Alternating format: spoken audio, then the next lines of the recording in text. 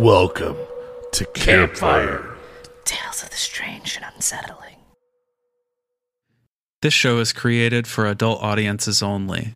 Our show notes include content warnings and other helpful information. We strongly recommend taking a moment to assess the situation before continuing. Let's begin. Episode 104, Maritime Mysteries. The Franklin Expedition. In 1845, an expedition led by Sir John Franklin, a veteran explorer from Britain, set sail. The goal of the expedition was to locate the Northwest Passage in the Canadian Arctic to secure a revolutionary trade route for the Crown. Everyone involved had high hopes for the expedition and was confident enough in their abilities to succeed. However, shortly after the trip began, everyone on board vanished, leaving behind the haunting echoes of their suffering and the frozen remains of each ship, a mere token of their failures. The mythical Northwest Passage, a route that was deeply sought out by the British Admiralty from the Atlantic to the Pacific through the Canadian Arctic. Finding such a route would mean no longer having to sail as far south as Cape Horn to reach the Pacific. Instead, a route from England and China could be made, making trade far easier and more profitable. Numerous attempts were made previously by land and sea to map out the area. By 1840, at least 13 expeditions had set out to hunt the chilled lands west of Greenland, now known today as Nunavut. However, in 1845, only a small portion was left to be explored, and a decision to make one final expedition was made. The route would take them west through Lancaster Sound, and then southwest through a distance of around 1,040 miles. Sir John Franklin was determined to discover the passage at any cost. After all, he was seemingly fitting choice to lead the expedition, due to his veteran status in the British Navy and his previous Arctic expeditions. Franklin was a devoted captain and cared deeply for the well-being of his men under his charge. He was also well respected and received by all who knew him, and talked well of by those under his command. However, he was not the first and most preferred choice to lead the expedition. Sir John Franklin was described as portly and did not handle cold weather very well. In addition, he had a tendency to rush headlong into situations without careful consideration of the outcome or taking into account the surroundings or his limitations. His first expedition was in 1819 and was met by disaster. 11 out of the 20 men on board died of starvation, and there were accusations of murder and cannibalism. The others on board were forced to eat deer bones and the leather from their boots. Luckily, the group was rescued by a local tribe. Due to Franklin's age and overall physical condition, the Admiralty hesitated to appoint him to command the expedition. However, after several others declined to lead, Franklin quickly agreed. The most top-of-the-line ships at the time were used for the expedition. Her Majesty's ship, Erebus, captained by Franklin and James Fitzjames, and Her Majesty's ship, Terror, captained by another Arctic veteran, Captain Crozier. The ships used steam engines for movement as well as indoor heating. At that time, canned food had recently become popular. The ship was stocked with 3 years of supplies, over 130 men, and the best technology of the time period, and the goodwill of their countrymen. The prospects of the expedition started off very optimistic. However, unbeknownst to the public and crew, there were several unsettling omens that marked the mission before it had even taken place. Franklin had been afflicted by a very bad influenza and hadn't completely recovered before the ship set sail. It was said that he had allegedly awoken to the sight of the Union Jack being draped over him by Lady Jane. This infuriated the man, as the Union Jack was used to cover dead soldiers. After departure, the ship sailed toward Greenland. The journey was marked by rough and stormy seas, making the expedition even more difficult. After stopping to resupply and relieving some of the men and sending them home, they waited for conditions to clear. The last sight of the expedition seen by Europeans was in Baffin Bay in July of 1845, while waiting out the storm. The ships then spent the winter at Beechay Island, where they buried 3 of their men under stone cairns. When the ice finally broke up in 1846, they were able to continue on with their journey. Unfortunately, it was at this time that their luck would run out and take a turn for the worst. By September, both ships were trapped in slow-moving packed ice from the north, just off the coast of King William Island. This area was one of the most inhospitable places known to man. The expedition had seemingly met their fate and were faced with many hardships during this time. The group wintered in the ice till 1847.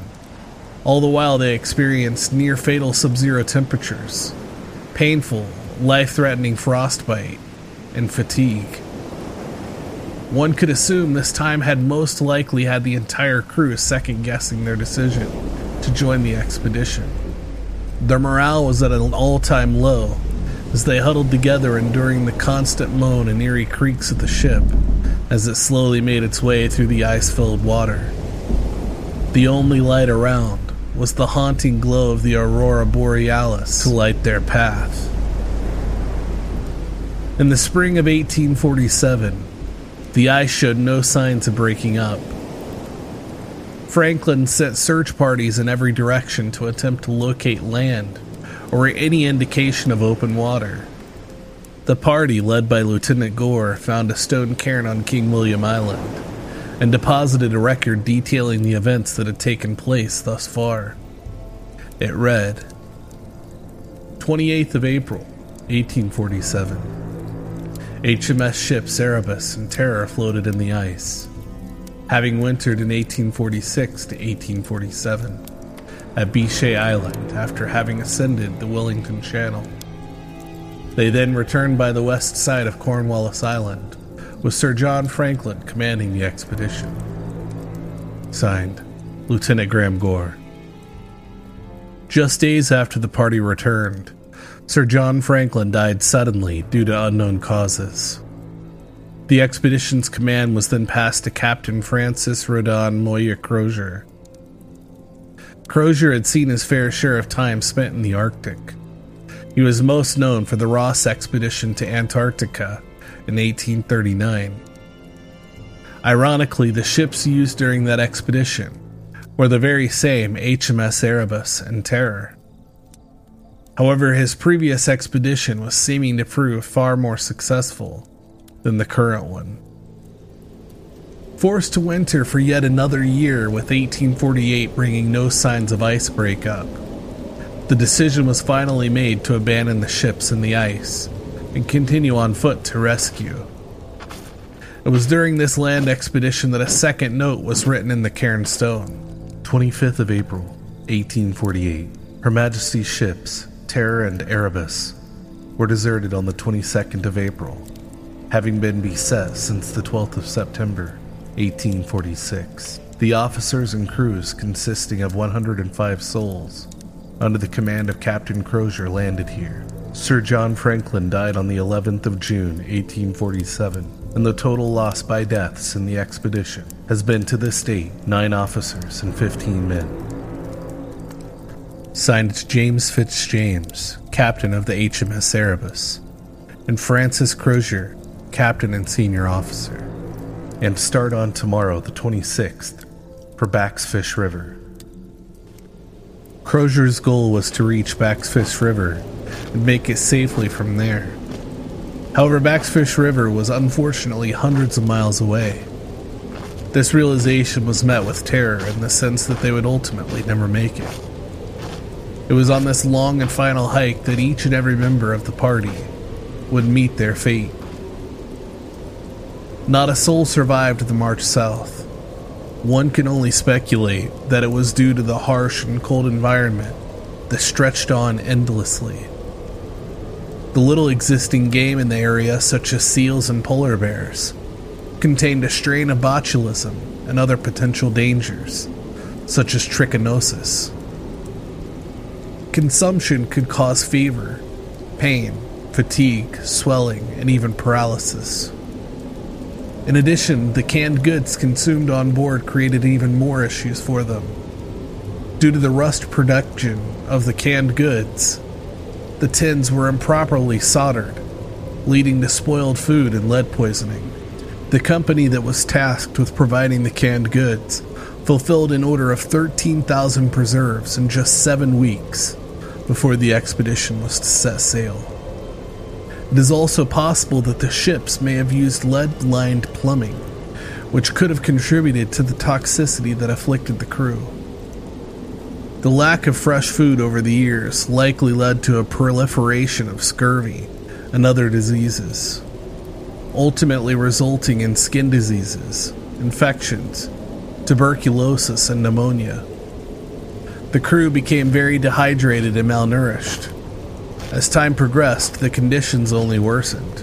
It is at this point the crew would have started to die off one by one, till the last of them took their dying breath. Despite the nature of the story and the practicality of the details, we do not know what truly happened. We can only speculate based off of the artifacts, bodies, letters and documents, and the details and accounts of the local Inuit tribes in the area. Interviews that were held with some of the local Inuit people confirmed that some of the men did in fact make contact with them. They stated that they looked sick and malnourished, but they continued onward. Other testimonies and reports talked of scattered human flesh, skulls, and corpses with their hands cut off. They suggested that the men had resorted to cannibalism as a means of survival. However, when it was reported back to the Admiralty, they refused the claims. The Inuits were labeled as liars and savages. It was stated that British men would never have resorted to cannibalism. Their stories would not be confirmed until the 1980s, when bodies were found and appeared to have cut marks on the bones and scorches, where it looked as though bone marrow may have been attempted to be extracted. In 1850, the Inuits found an abandoned ship. After climbing aboard, they found a few dead men in their bunks. They also found a fire that was still burning in the stove, which would suggest that the last among them couldn't have died much longer before the Inuit people arrived. It was believed to be either the Erebus or the Terror, due to the smokestacks on the ships. It is also believed that either a few of the men returned, or were left to tend to the ship as the others marched south. Sometime in 1850, at least 40 men were spotted traveling south on King William Island. By the following year, they spotted only 4 men. At some point between 1852 and possibly 1858, the Inuit spotted Captain Crozier and one other man heading southwards. confirming his identity through photographs. This would have made Crozier 62 at the time, and meant that he had survived up to 12 years in the Arctic. However, this was the last sign of any remaining member of the expedition. On March 31st, 1854, the Admiralty in England declared every member of the expedition deceased. After finding the 2 cairns, the graves on Vichy, and testimonies of the Inuit people, the investigation seemed to halt till the autopsies in 1980s. Finally, in 2014, almost 170 years later, the wreckage from HMS Erebus was discovered sitting at the bottom of Wilmette in Brampton Bay. Sitting in just 36 feet of water, it was also largely deteriorated by this time. Just 2 years later, the HMS Terror was found in Terror Bay. Surprisingly, it was found in great condition, and had been very well preserved. Dive teams have even been able to surface with the wealth of artifacts from the ship. Further investigation was set to be performed in 2020. However, it was put on hold due to the COVID-19 pandemic. Unfortunately, the true story of what happened during the Franklin expedition will most likely never be known. That is, unless more documents or diaries are somehow found in the stretch of Canada's Arctic. We will be forever indebted to the true sacrifice that each and every member of the expedition made in search of the Northwest Passage, and their discovery made during a time when the world was still new and uncharted.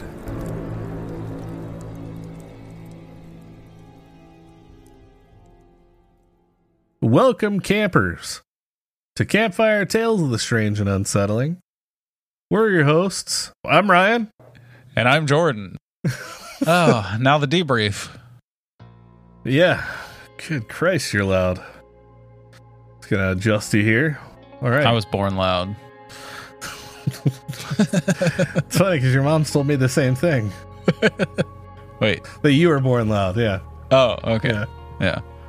Yeah, I gave her permission to share that information. No, I was just kidding. She was like, you must have been born loud.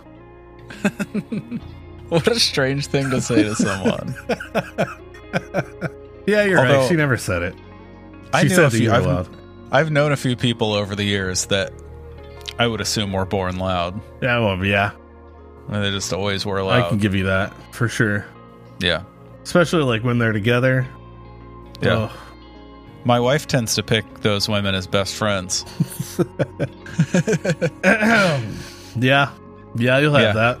She just chooses the loudest woman in the room. Hey, she goes, that one's her. If that works, then that works. I guess. I think it's just lazy friend choosing. I feel like it's like those loud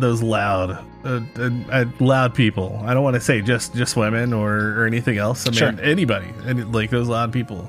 Those they're very much a specific breed, right? Yeah. Like, yeah, I mean, they're, a lot of them are very, like, crass and very just no shit's given about anything. Yep, no filter. No, none at all. Yeah. Yeah. The kind you of can people instantly that, like, learn their life story. Exactly. Yep. The kind of people that you encounter and 20 minutes later they're telling you, like, stories about their sex life. Right, exactly. And yeah. Those people have always... Or, like, their home life growing up and... Yeah. I mean, which is fine. And I love to learn those things about people. I love those details. I mean, even sexual details. Like, I'm a very open person like that. I've always had so much trouble clicking with people like that. Right. I get that. I mean, it just depends. I think it honestly depends on the person. The situation, the environment. Yeah. The environment, it plays a big factor in that. Yeah. But a lot of those, like, I like to, like, save those details for more intimate settings. Like, you're getting to know somebody, or, like, you're hanging out as a small group of friends, and, everybody wants to talk about, like, their cousin's cat that ate 3 other cats as a kid or something. Or ate a dog. There we go. That's even better. That's a cryptid. That's not a cat. I thought that's what the show is. If your cat ate a dog, it's definitely not a cat. It's a cryptid. Well, perfect, because I'm talking about it on the right show, so I knew something was up about it. Yeah. There was always something about it. I was like, it ate a dog. All right, cool. I'll buy it. That's a fucking chupacabra, bud. But still, like, you know, like I like those details for more intimate setting. But like, you know, when you go up to somebody who's just like, I just had my last kid 13 weeks ago, and I'm out here having parties, and you know, baby daddy don't care no more, and yeah, my blah, blah, everybody, blah. You know, I just pooped 3 minutes ago. Forgot to wash my hands, but here, let me hold you. Let me hold you. I don't know. I'm trying to create a scenario. Okay. I like this character. I like to call them Lou. Let's call him Lou. It's a very diverse name. I like them because again, this isn't just like this is anybody that's this type of character. You know. Yeah. That can fit or fill that role. I think Lou's a very diverse name. It could be Lou. It could be Llewellyn. It could be Lucretia. Lewis. I think I've always had trouble connecting with people like that because I was always the exact opposite growing up. And I was always a super shy as a kid, and as a kid, I was too. I was always that like I tried to stay away from those types of people. I mean, I never had the balls to go up and talk to those type of people anyway. So right, but I grew up with a mom that was like that, like not quite to the level of Lou, but like all right, she was the kind of person who like we would be sitting at the drive-thru at the bank. And I'm just sitting there while she's telling her fucking life story to the bank teller. Yeah, I mean, you know what I mean? Right. And I always remember being like embarrassed about that when I was a shy little kid. Those are also the people that can make friends so easily because they're so open. You know, like there's a positive side to it too. I've always like, I don't know. I understand that some people receive that as charismatic. Right. Yeah. You know, but I'm like, it's like nails on a chalkboard to me when I meet a stranger just and off-putting. And they're immediately like, they have to be the center of attention no matter where they go. Yeah. Like everyone in the restaurant can hear their dinner conversation. I hate that. Like, it drives me crazy. But I'm also, I love being the innocent bystander that's listening to those conversations. Do you? I do. Like, I don't watching. know. I love people watching. It is like one of my absolute favorite things to do. Yeah. And just like eavesdropping into their conversations. And then like, I already know this person. Right. Yeah. It's just, you know, I mean, you do that, you open yourself up for that possibility. You know, if someone be able to hear that conversation. A lot of people don't care. Which, true. I mean, you know, honestly, is the problem to begin with. That they don't care. I don't know if it's a problem or if it's like admirable. Damn it! I'm thinking about the story now. Admirable. Thank God someone is. Yes. You know, like I'm just like, man, I wish I could be so like outspoken. Sure. Yeah, I get that sometimes. I mean, recently on the show we had Cam, who we both grew up with. Right? He was our drummer for years. He was always one of those. Exactly. He was always like one of those dudes who can get away with anything because people just let him. Like he would say some of the wildest, meanest shit to people when we were kids, and they would just laugh it off. Yeah. And it, like, I always sort of envied that level of charisma. I was going to say, you have to have that type of personality to pull that off. If you don't, and you say something, it's like, yeah, you get punched in the mouth. Yeah, that or just like people are going to walk away from you. Yeah, exactly. You know, like even as I've gotten older, like as I was younger, I could never talk about like poop and stuff like that, like poop and farts. Sure. Like, I mean, that's like a kid's like that's like a kid's like favorite thing to talk about and funniest thing in the world. But it's not until I've gotten older that I find that funnier, or I find it easier to talk about and like more open about. Sure. As I was a kid, like that was my personal time. Nobody knew about it. Well, you thought of it as like classless to talk about it in public. Yeah, in a sense, yeah. Yeah. No, like I'm no problems with it. But I feel like that, I'm going to chalk that up to growing up, getting older, getting more comfortable with myself, I guess. Yeah. Less fucks given as you age. Yeah, for sure. For sure. Yeah. There's still some though. Yeah. Well, you got to maintain a certain level of tact just to make it through civilization. I don't want to be like, I don't want to be too easy to read as well. You know, again, I like to remain a mystery in some sorts, some aspects. You're a mysterious fellow, Ryan. It's actually Baron von Helsenberger these days. So I'd prefer if you call me Baron. All right. Or Mr. von Helsenberger. I just won't say your name anymore. Cool. If you listen to the Patreon pre-post companion show, you'll know what we're talking about. I was about to say, if you enjoyed this 9.5 minute digression, you should definitely go over to the Patreon at patreon.com/campfire tales of the strange and unsettling, because every week we drop an episode over there, a bonus episode where we literally just catch up and shoot the shit. And that's literally all that episode is this this conversation. Yeah. Plus a lot more. We talk about food and video games and movies, TV shows, and my dog's first period. That's true. And my aspirations to create an outdoor kitchen. Yeah. So if you like the idea of catching up with us on a more personal basis, definitely go over there and subscribe. All tier levels get the pre-post companion show each week. Yep, each week. Do yourself a favor. Patreon.com/campfire tales of the strange and unsettling. Boom, nailed it. Talking about it more, like we said we would. Now let's get right into it. Let's get right into it. All right, so back to Maritime Mysteries for a third go. Yeah, I like it. Third installment. Yeah. This the time ocean I thought holds I would, so many mysteries. And memories. Yeah, I mean, there was the subgroup that tried to go visit the Titanic recently. Oh yeah, hot topic. Yeah, this is a hot topic. Yeah, not like the store.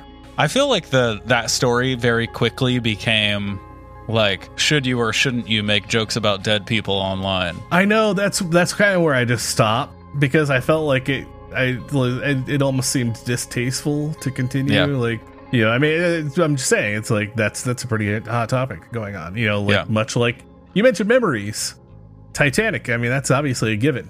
You know. Yeah. And right now, with that being such a big thing in the news, it's yeah. But if you go to their Facebook page, and when they first started talking about like we're looking for groups, looking blah blah to take people down, and you can do this and you can go see the Titanic. People are trolling that so hard. Are they? Yeah. Yeah. It's almost rough to read. I mean, people love to make fun of rich people. I mean, yeah, of course. Over the last like 4 or 5 years, the whole eat the rich thing has become very popular, and with the younger generation and with people on the left. Of course. I mean, that's always going to be a thing, you know. Yeah. I mean, I feel like I'm like most issues, I fall pretty much right in the middle. Yeah. I think when it comes to free speech issues, like if you think a thing and want to say it, you should. And if you think a thing the opposite and want to say that, you should. But if you think thing and you think, I don't know how people are going to take this if I say it, and this could be perceived very incorrectly, maybe you shouldn't say it. I mean, yeah, think it out for sure. But, also things being taken incorrectly, that's just a part of life too. Right. So, yeah. I mean, we get that with the show. Like there's some value in stirring things up also. We'll say something and it could be perceived entirely incorrectly or entirely different than we intended it to be. Yeah. Of course that's going to happen. That's going to happen anywhere, anytime, any place. Yeah. I tend to be of the opinion that there's nothing should be off limits to comedy. I think it's one of the central tools that human beings have to deal with terrible situations. I was going to say, and I think you're always going to find somebody that you might have the people that are going to be like, this is gross and terrible. You're also going to have the people who are like, this is awesome. Right. That's right. I mean, or like laughing about this is easier than thinking about the terror that those people went through while slowly succumbing. You know what I mean? It's like dealing with trauma and dealing with like major issues and stuff. Sometimes it's easier to joke about it or absolutely whatever than it is to like actually think about those feelings and cope with them. And it's a defense mechanism in a sense. Yeah. I mean, I will say like the night that my dad died, I went over to their house. My brother, my sister, and me all met up there. And before the funeral home even arrived to come and get, what was left of him. Wow. we were already making jokes. I mean, Like yeah. reminiscing about funny times Of and course. making jokes about, you know what I mean? Like, yeah. humor is a huge, it's an advantage that comes with, you know, the human mind. I agree. Where I think it's so, you won't ever see me, what I'm saying is you won't ever see me tell someone you shouldn't joke about that. Yeah. Whatever it is. If it helps you deal with it, write all the jokes you like. Yeah, that's fair. That's fair. Yeah. Anyway, another digression. We're now 15 Let's get right minutes into in. it. Yes, right the fuck into it, dude. So needless Okay. to say, yeah, we have another maritime mystery. Yeah. The Franklin expedition. Yeah. I like this one because it's maritime and it isn't. It goes back and forth, right? Right. Because it Yeah. starts out as a sea voyage, obviously. Yeah. I mean, that's they're they starts. I mean, they embark in what, 1845, Yep. and this is ongoing possibly till 1858 when the last, you know, between 1852 and 1858 or 1854 and 18 whatever it was, Yeah. you know, and the last two people were seen. That's wild. The idea that excuse me. That's wild. The idea that the second captain, the one that took over after Franklin died, that he could have survived 12 years out there. Right. Yeah. And I mean, and this I is want to hear like- that story. You know what I mean? Right, yeah. Somebody No doubt. write that story. And this is, I mean, this is a very like, yeah, they've been working, and this whole Northwest Passage was a mythical thing. Yeah. It was only theorized at that point that this was even there. Yep. And so, and I mean, there had been a lot of other expeditions to try and locate it, try and, you know, find the, you know, and so finally they have 1,040 square miles of uncharted area that they're trying to Chart. discover, right? Trying to discover and trying to, you know, make sure that this actually does in fact go to this area. Right.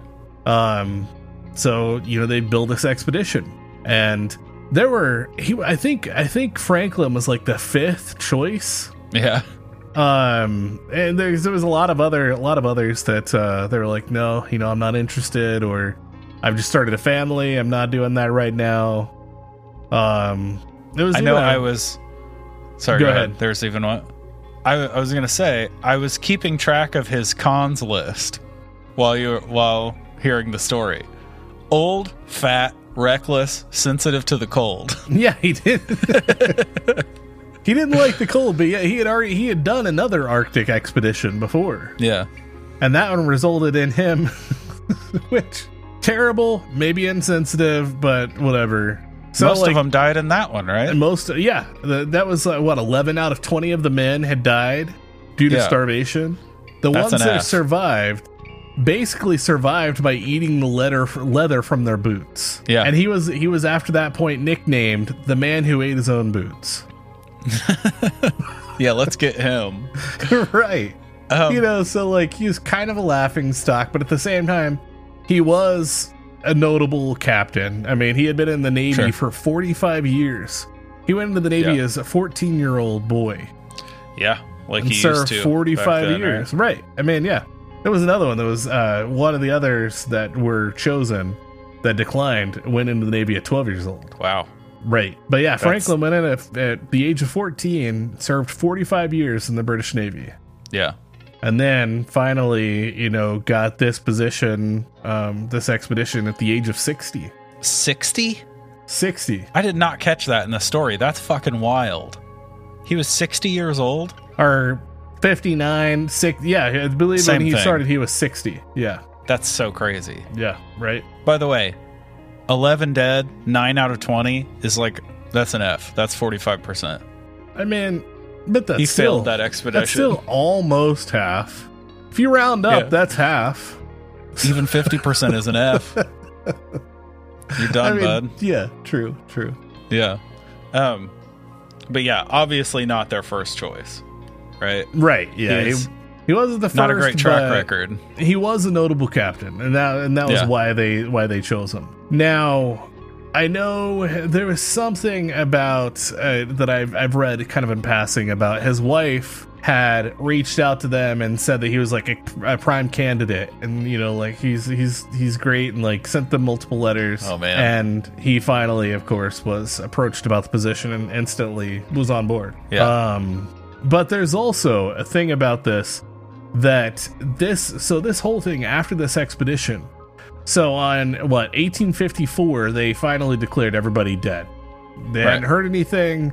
It had been 2 years before they even tried to look into anything. Right.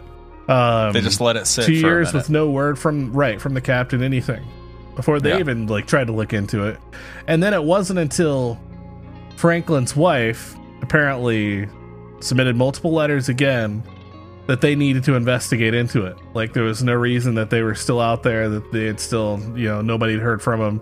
So they finally, at that point, decided to investigate into it. And they barely did anything. That's crazy. Right. Exactly. So, which, I mean, you know, it's kind of sad and off-putting that, you know, nobody cares enough to like look into this crew that hasn't been heard of or heard from in 3 years before they finally investigate. I mean, that sounds insane to us today, but like voyages like that were super long term. True. You know what I mean? I mean, they left had, with 3 years of food. I was going to say, they had 3 years worth of rations, and it was also said that if they did ration it appropriately, they could last up to 5 years. Yeah. But, I mean, let's be honest, they had ordered 13,000 cans, I believe, of canned goods. Yeah. And they were prepped and ready 7 weeks before the expedition. I mean, like, they got the order, and so, yeah, when they went back and did autopsy, that's where they found that a lot of these cans were poorly soldered. A lot of the lead had seeped into the food. Ugh.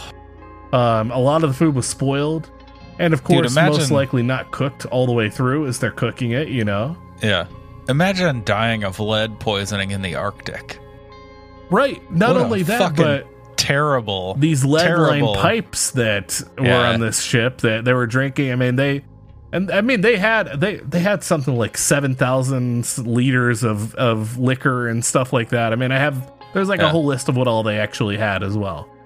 Mm-hmm. But, you know, I mean, yeah, so they had extra stuff, but at the same time, they also apparently had a bunch of like lemon juice and stuff like that was supposed to help counter like scurvy, but apparently by that time the lemon juice had like become less potent. Yeah. So it didn't help with the scurvy and stuff, so yeah. I got this impression that like they were fucked before they even abandoned ship. Absolutely. Like, yeah, all just sick and exhausted and diseased and. But my now we're gonna make hundreds of mile trek. Right. Through this the is Arctic. An 800-mile trip.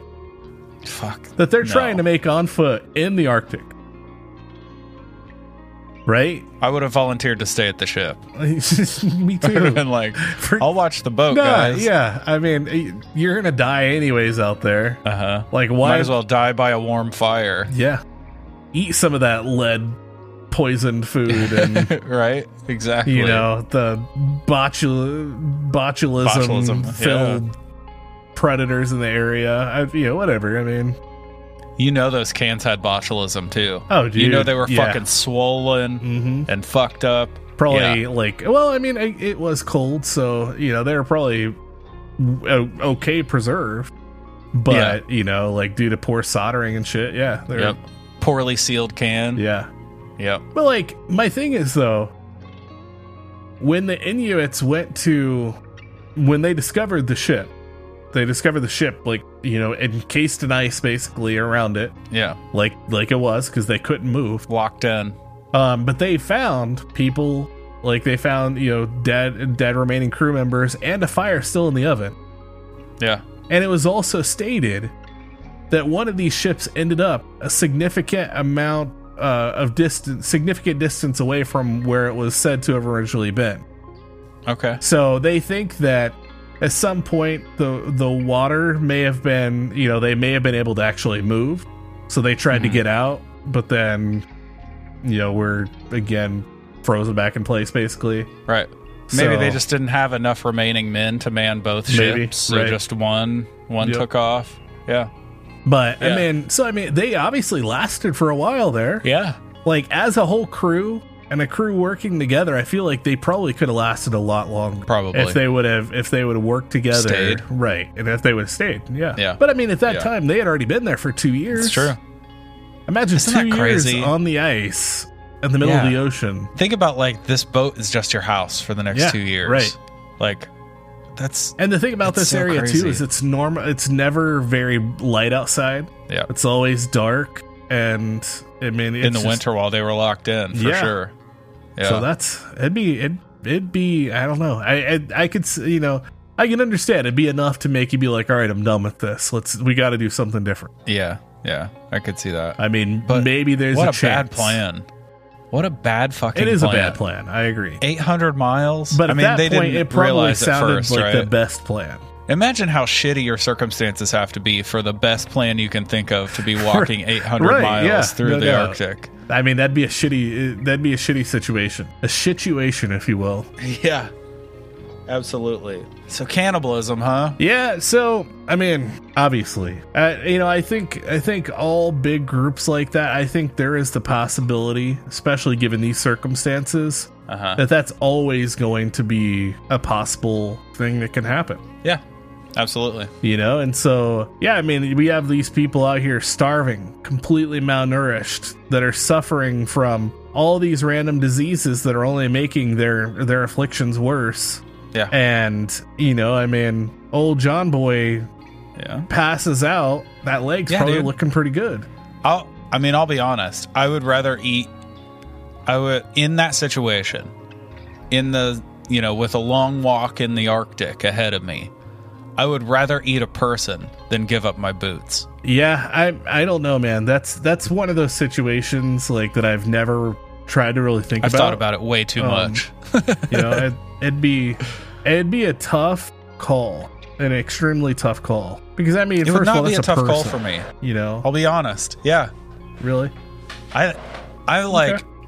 I mean, it's survival or not. aside right? from the survival aspects, even I'm like confident in my beliefs that the body is not the person. Right? Yeah, but I mean, like, what about? Yeah. I feel like you're more prone to diseases by consuming humans versus animals, right? Supposedly there are I forget what there's one specific kind of disease that you get from cannibalism. But usually that's associated with eating the brain. So I feel like if you just skip the brain and cook the fuck out of that person meat, like eat person jerky if you're going to eat. You know what I mean? Like really go for it. Same as if you eat bear. You got to cook the fuck out of that shit so you don't get trichinosis. Like, yeah. I mean, yeah. Dude, that was yeah. obviously their problem here. They weren't doing a They're good job. out like hunting some polar bears and shit. Like Yep. they're not. Yeah. But at the same time, something edible. Well, I don't know. I guess if you can eat leather boots. Yeah. Dude, that's Then the thing. You anything's gotta, edible. if you have to eat a person, trigger warning. If you have to eat a person, you gotta cut the head off, cut the hands off, cut the feet off immediately. You get that done and start breaking it up, and it's in no time, it doesn't even look like a person anymore. That's what you have to get it to the point where it doesn't Wow. look like a person anymore. That's how you get past that psychological block against being able to eat a person. Well, this episode went south. Dude, it's part of the story. Cannibalism 101. I mean, it's that's what you have to do. Look, I'm at some point going to be covering the Donner Party, I mean, yeah, we're going to be talking about this a lot. and I've read and researched and listened to stories from the Donner Party for a very long time and a bunch of times. So I'm fully up to date on the cannibalism aspect. So Your people eating. yeah, I'm right there. But honestly, I think in a survival situation, I could do it. I don't think I'd have a problem. I mean, in a survival Yeah. situation, yeah. I don't know. I'm not going to try and think about that situation right now, just because I wouldn't want to make that call. I don't think I'd mind. I don't know. Where it gets weird with the Donner Party is they start killing people to eat them. I mean, that's where right. That's where it's bad. But if somebody just dies of, frost, they just like freeze to death. They pass out, they're gone. Yeah. That meat's already preserved because they're fucking frozen. I mean, you know what I mean? Like, chop it up and have a fucking rump roast, dude. Like, why be hungry? What would be a bummer is if you avoided getting like botulism or trichinosis until you ate a dude who had botulism, and then you get it from eating him, right? That's rough. Yeah, that's a problem. Yeah. Well, you do you. Yeah. If we're ever in a survival situation together, and I succumb to the elements. Cut my head off, cut my hands off, cut my feet off, forget it's me, and realize that you have like 200 pounds of meat that you can eat. Man, as a child, I hunted a lot. I think I'd put those skills to the test. I mean, you really think you could, what if you're talking like no gun, no bow? No, you gotta make like little foursquare traps and shit to try and catch game. Man, I'll make a spear. You're gonna starve to death. I'll make this. I would result in eating bugs. Just eat There's me. plenty of bugs to go around. There's no reason not to eat me. You just let the meat go to waste? Yeah, probably. Ridiculous. I would actually set you out as a trap. Just dice me up and use me as bait? Yeah, there we go. That's more offensive than eating me.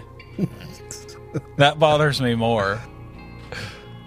I mean, definitely, like, if you can fashion like something like a fishing pole, right? Even if it's just like some wire with, that you connect bait to the end of.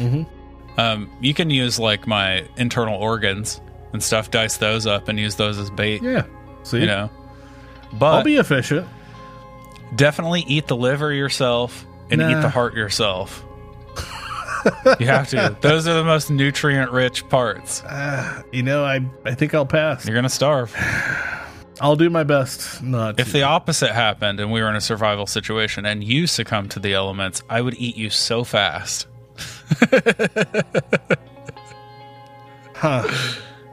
So fast. I don't know how I'm supposed to take that. Oh, chef's kiss. How sweet of you. You're welcome. It just sounds so gross. It's like, obviously it's not supposed to seem appealing. Right. Unless you're into that sort of thing. But obviously you've given us some I'm over thought. here sounding like Army Hammer and shit. Yeah, you're gonna like create this like beautiful meal. I'm just gonna stop. Right. Even then, I'd be like, I fucking hate cooking. Well, make sure you at least make it well done. Yeah. Oh, it will be. It's definitely gonna happen. No, look. I'm not looking forward to a situation where I could eat a person. I'm saying... You could have fooled me. Yeah. I'm saying I would much rather eat a person than starve to death, and I think that's a totally acceptable position. Okay. And I don't trust in my primitive hunting skills enough to feed myself. Yeah. I mean, if we got stranded and I had like a 40-40 Win Mag or something, then yeah, maybe I could kill something and eat it instead of you. But without that... Right. Yeah. Yeah. Yeah. Where were we? So we were just talking about them having to eat themselves. No, so you said cannibalism. Yes. So yeah, they did find especially Inuit people saw what appeared to be like scattered human remains, and because they were also carrying like a small boat with them, right? That was holding all their supplies and everything, right? Yeah. So they're like pulling this thing with them. And so yeah, these Inuit people saw like scattered remains. They saw like corpses with their like hands cut off and like limbs cut off and stuff like that. Yeah. And it was later found when they finally found remains. It was in the 80s. They did find a couple bodies, and found some bones and stuff like that where it looked like they were actually carved, like where cut marks on the bones, right? Cut marks, and then also like scarred marks where it looked like they had tried to drain marrow. Yep. From the bones. See, these people knew what they were doing. You got to get every last slurp out of those bones. Good God. You just drill yourself a little hole, hold it over the fire until it starts bubbling out, and then just slurp the marrow right out of the bone. So needless to say, after it was reported to the Admiralty, they refused. They're like, no, they would never do this because we British people would never do this. An Englishman would never. Inuit people are savages and liars. Yeah. Dumb. And made to look like they're making it up. But facts are facts, people. Yeah. Everybody and again, it wasn't people. until the actual 80s, though, that was able to be confirmed. Yeah. Yeah. So, I mean, the cut marks on the bones are a dead giveaway, right? Yeah. Like somebody was carving those bodies up. Right. For sure. Mm-hmm. Yep. I mean, it makes sense, dude. They Like didn't we just have talked that about at for that 10 time minutes. to like back it up. Yeah. So they made them look like shitty people that were off telling tales. Yeah. And it They're wasn't like, until, ooh, Inuits projecting much? yeah, right. You're the cannibals. We're white. It wasn't till all these years later, 100 and almost 40 years later, Yeah. that they were like, hey, we told you. Yeah.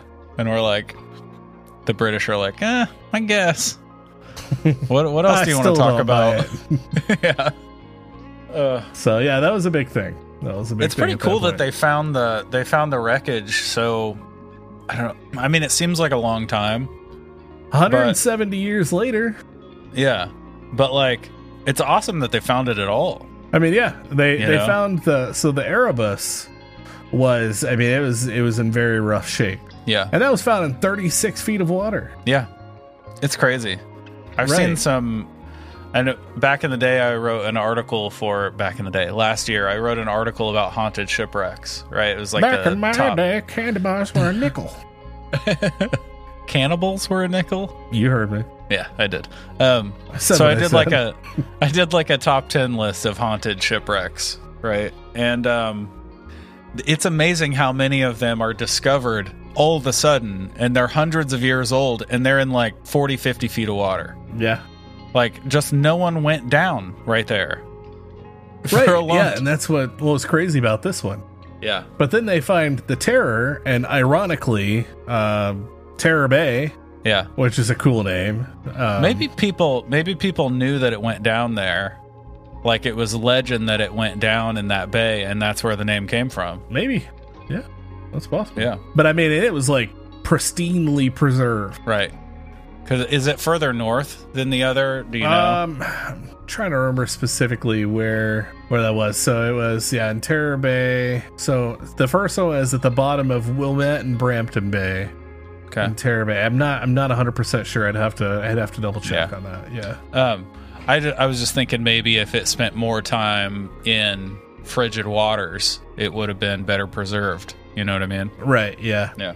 Even if it was like 7 months out of the year instead of 5. You know? What's crazy, though, is even though that ship found in its pristine condition and everything, they've never found the actual, like, captain's logs or anything. Yeah. For either ship. I mean, paper for 150 years underwater is a bit... Well, that's a bit tough. I mean, but, you know, it's... obviously there's hope that maybe one day they'll stumble upon some journals or diaries like buried in the ice or something and can kind of recover something that maybe will tell the story. Yeah, that'd be awesome. But I mean, it's probably a fat chance. Obviously, there are a lot of blank spots. There's in what we know, right? Like that. A lot of that journey, other than a couple of notes along the way. There were two notes that were put underneath these steel or stone cairns. Like burial cairns. Yeah. Like I mean, like kind of like these tall stone stacks, basically. Yeah. Okay. And that was to kind of let people know that this has been charted. You know, right? We were here. This is how we were doing at the time. Yep. Exactly. Yeah. I wish there were. I wish they'd had like a writer on the team that would have really like went to work on those. You know, right. Give us 7 or 8 pages. I mean, wrote like a whole, book logging every single day of their expedition for several years. That would be phenomenal. That would have been awesome. Now, at this point, this has gone on to, of course, I mean, you can see a lot of the remains of the ship that they've recovered, and a lot of that in like museums and stuff now. It's went on to inspire a lot of like art and music, centered around these ships in this expedition. There's also an AMC TV show called Terror that's based around the HMS Terror, and it's kind of like a mini series, or is it? It's like a long form series. I'm not 100%. I believe it's a long form series. Wow. Okay. So just to let you know. So yeah, it's there's 20 episodes, 2 seasons so far. Yeah, that sounds long form to me. I mean, yeah. So it looks like the last season last aired in October 14th, 2019. And so there was supposed to be another dive group that was supposed to go down, and they were supposed to go to like the ship's hull and stuff like that in 2020, but it ended up being halted due to, of course, COVID. Yeah. And so, but there's not been any report of them doing it since that I was able to find. So I'm sure they'll get to it eventually. Hopefully. I mean, but the longer they put it off, the more deteriorated it's going to get. Right, exactly. Yeah. And we're looking for answers. Hopefully they get to it sooner rather than later. I don't know, man. This is a cool story. I like these survival tales. It's very close to like the Atlas Pass, and with like dozens more people. Oh yeah, and, right. Yeah, 105 or something people. Yeah, that set off on foot. Yeah, that's crazy. So I mean, and then that in 1950 or 1850, they saw at least 40 of them left. By 1851, down to 4. By 1852, only 2. Not to go back to cannibalism. I've leaned into it a lot this episode. I wrote in my notes, from 40 hungry men to 4 very well-fed men. Jeez. How long can you make a person last? 4 men and 36 meals. What? That's a good question. I think, honestly, if you think about, you can get probably 8 to 10 really sizable cuts off of a person. That's like not even counting the scrap meals, right? Yeah, I guess. Don't ask the question and then bulk at the answer. I mean, yeah, you're right. I guess I was just genuinely curious without thinking about the results. I bet you could get like 10 good meals. And then a lot of like just jerky that they can have, like when they just, need to stop for some food rations, and everybody pops like, a dry tongue or something. Yeah, exactly. Yep. Chew on some, you can dry out the intestines. Yeah, true. And, if for nothing else, just to chew on them, just something to chew on in your mouth. No, honestly, like chewing gum. Yeah, basically. Yeah. But like, a human liver would feed 4 people. Just the liver. Probably, yeah. The heart's going to be pretty sizable. Yes, the heart as well. Yeah. There's a lot going on, man. There's a lot in there. Make a nice kidney pie. Oh, kidney pie. With a bit of spleen on the side. Yeah. All right, we got to stop, man. Yeah. Stop making me talk about this. Yeah, I mean, but in this case, I mean, this is probably a lot of what happened. I mean, obviously, we're only speculating. Yeah. And we know that due to autopsy, obviously that did happen to an extent. Yes. Yeah. So from the cuts in the bones. Right. Yeah. And I mean, you're not just camped out. You know what I mean? Like, they're already sickly, they're already weak, and they're on this trek. Yeah. People are dropping left and right. Well, of course. Just like full exhaustion, and then the cold gets them, and it's a meal. And once you do it once, you've done it. Then you catch yourself looking forward to the next person dying. Your eye so you can get some more over there. That's starting to get a little bit slower. That's what happened again with the Donner Party. Is the first couple that they ate, it was because they died on their own, and then they started damn, that was a good meal. Like, how can we make that happen again? And then they ended up just fucking murdering people to eat. And I feel like that's when it's too far. Yeah, of course. I mean, murder's never acceptable under any circumstances. But some people were like volunteering, you know, like, I'd rather die anyway than keep this fucking terrible, arduous journey. Man, yeah. Yeah. So, you know. Yeah, it's true. It's I don't know, it's a pretty crazy story though. Yeah, it is. It's a wild story. I liked it a lot. Yeah.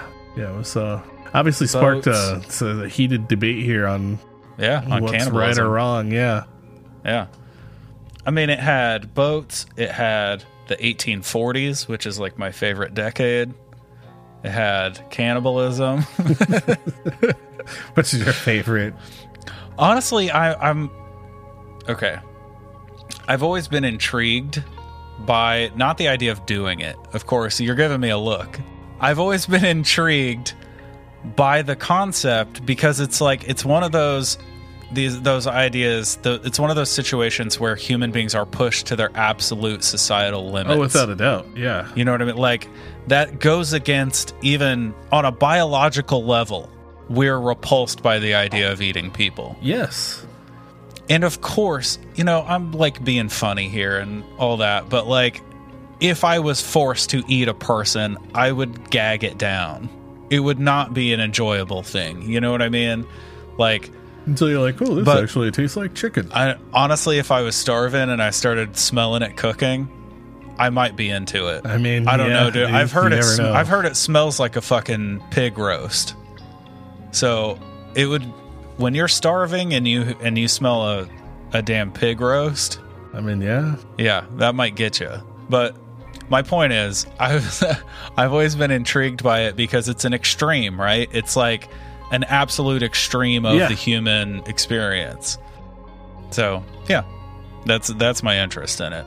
I mean, it makes perfect sense. I mean, I'm not saying, like, you know, again, I don't know what I would do personally. Yeah, you would eat the person. I think, I mean, I put in a situation like that, it would be hard. Like, it'd just be a hard call. And yeah, like you said, I mean, as that decision's been made and it's being cooked up, like, you start something you're obviously starving. Yeah. And yeah, I mean, your mind and everything is going to make you do things that at that point you wouldn't have normally thought otherwise, thought of. Imagine the cognitive dissonance sitting there being so repulsed by eating a person, but you're smelling it and your mouth is watering. I was going to say, you're like salivating, your stomach is like just grumbling and, piercing pains just going through you. Like, yep. Yeah. You're going to eat them. You're for sure. Self-preservation is a powerful instinct, man. It really is. That's true. Yep. That's true. It's it's just an intense situation. Absolutely. And that's what we're here for. Are you unsettled? Oh, I'm quite a bit unsettled, actually. Good. On that note, I think that's going to wrap up episode 104, Maritime Mysteries, the Franklin Expedition. Thank you. From the bottom of our weird, possibly alien, maybe ghostly, probably cryptid hearts for listening. We absolutely love having the chance to discuss all these wild creatures and events every week. And it's your continued attention that allows us to carry on. We want to get to know each and every one of you, so please come and check us out on all the socials. At campfire.tales.podcast on Instagram and Facebook, at campfire.totsau on Twitter, and you can also visit our website at campfirepodcastnetwork.com. If you love the show, please rate and review it. It's what truly helps us continue bringing your weekly dose of the strange and unsettling. And a special thanks to Greg Martin at Reverent Music on Instagram for his contributions to the beautiful music that you hear every week under the debrief. You can find more of his tunes at reverbnation.com/reverent. It's fantastic stuff. Go give that a listen. And that's it. Until next time, I'm Ryan. I'm Jordan. And remember, campers, stay weird and trust in the unknown.